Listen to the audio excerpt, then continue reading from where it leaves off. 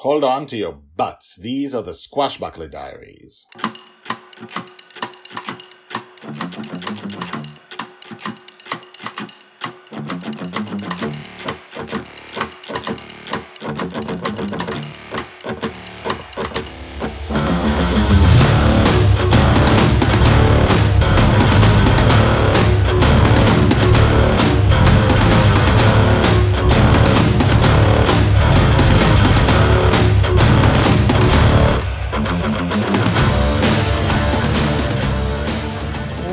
Welcome back. My name is Guy Hasson and you are listening to the Squashbuckler Diaries podcast.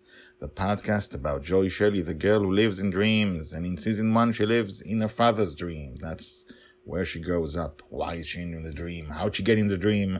Why is she in her father's dreams? How did he find her? Since we already know he's not a biological father. So, all these questions and more will be answered, but right now we are going through her life. She's going to be a future heroine, and we are going through a day by day, not day by day, but a slice of life by slice of life, as we see what it's like to grow up in the dream. She lives on a flying pirate ship called Bonnie's Revenge. She's watched over by the Red Dragon, although she doesn't know it. The Red Dragon is the one who tells these stories, at least in season 1. And she lives a life of adventure because that's what her father dreams about. The problem is that when he's gone, when he's awake, she is alone. She didn't used to be alone, and check out the stories about Mary, but she's alone now from the age of 2.5, and this story is at age 2.5. And last episode, she accidentally touched the wheel and Bonnie's Revenge moved, and so she started flying it, moving it. And she ended up flying the thing upside down above the ocean, and she fell or jumped into the sail in the last minute, and basically she's waiting in the sail for hours for her father to come, to reappear. And her father always reappears in the same spot on Bonnie's Revenge, except that Bonnie's Revenge is upside down. So, let's see what happens. Episode 103. Taking the Wheel 3. Ah! Joy's age 2.5, told by the Red Dragon. What I am about to tell you is quite,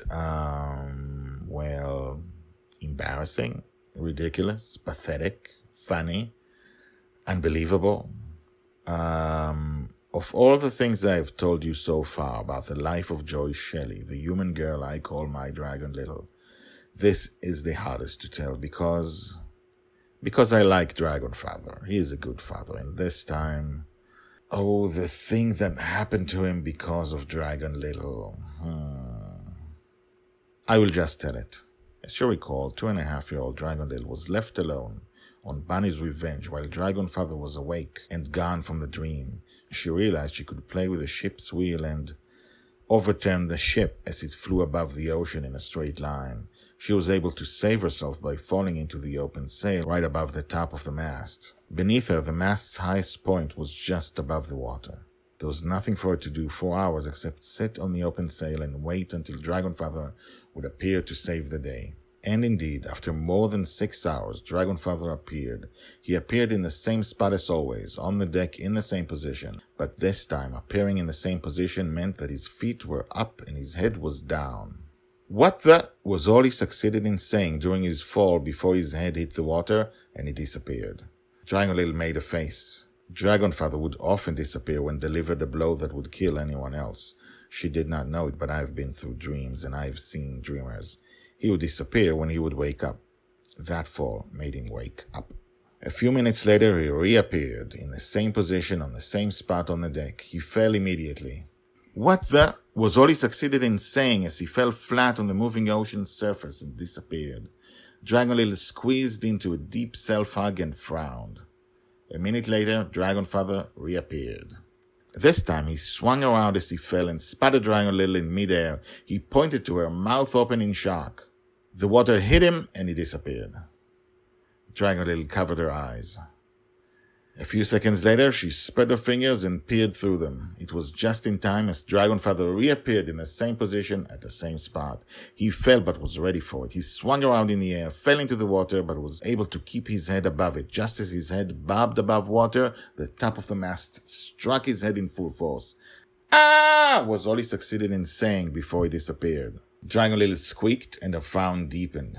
A minute later, Dragonfather reappeared, as always. He fell, as always, swung around, fell into the water, hands first, and dove in deeper intentionally. Bunny's revenge passed over him harmlessly. After a few seconds, he bobbed up, leaping into the air. A jetpack appeared on his back, keeping him flying. "Joy!" Dragon Lil's head was looking down at the water, searching to see if he had disappeared. "What did you do?" Dragon Lil released a high-pitched squeak and covered her eyes again. Told by the Red Dragon. Tags: Joy, Justin, learning to drive.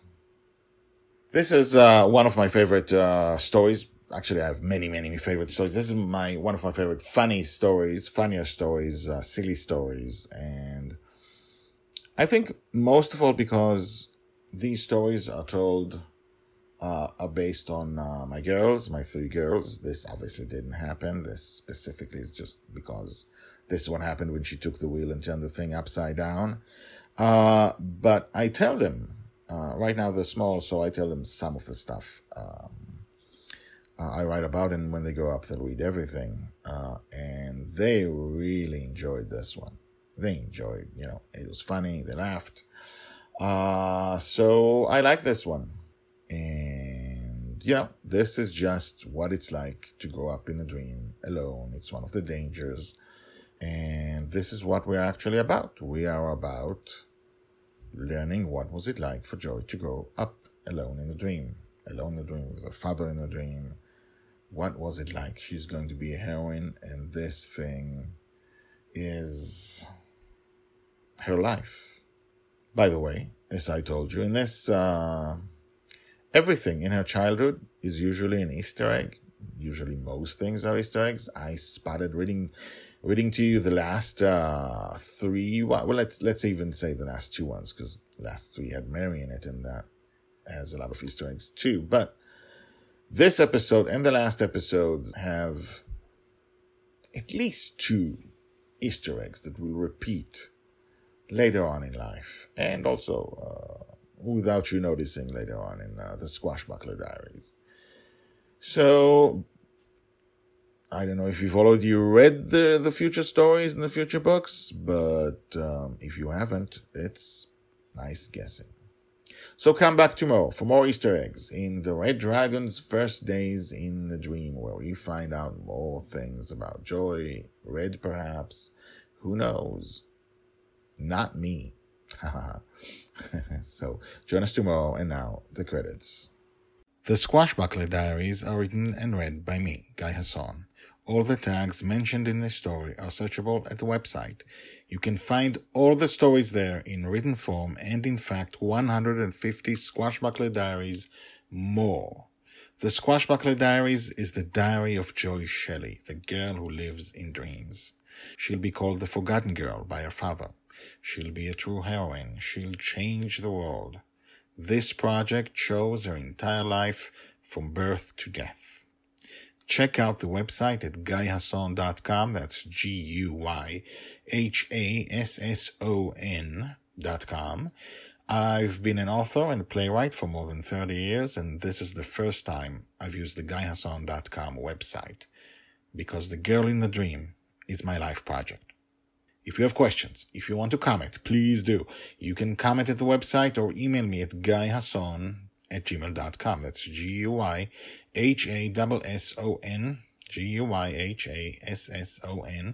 @gmail.com. The theme music is called Brass Gentleman and is created by Thomas Howardek. My name is Guy Hasson, and this is my life project. Come back tomorrow, and tomorrow, and tomorrow for more.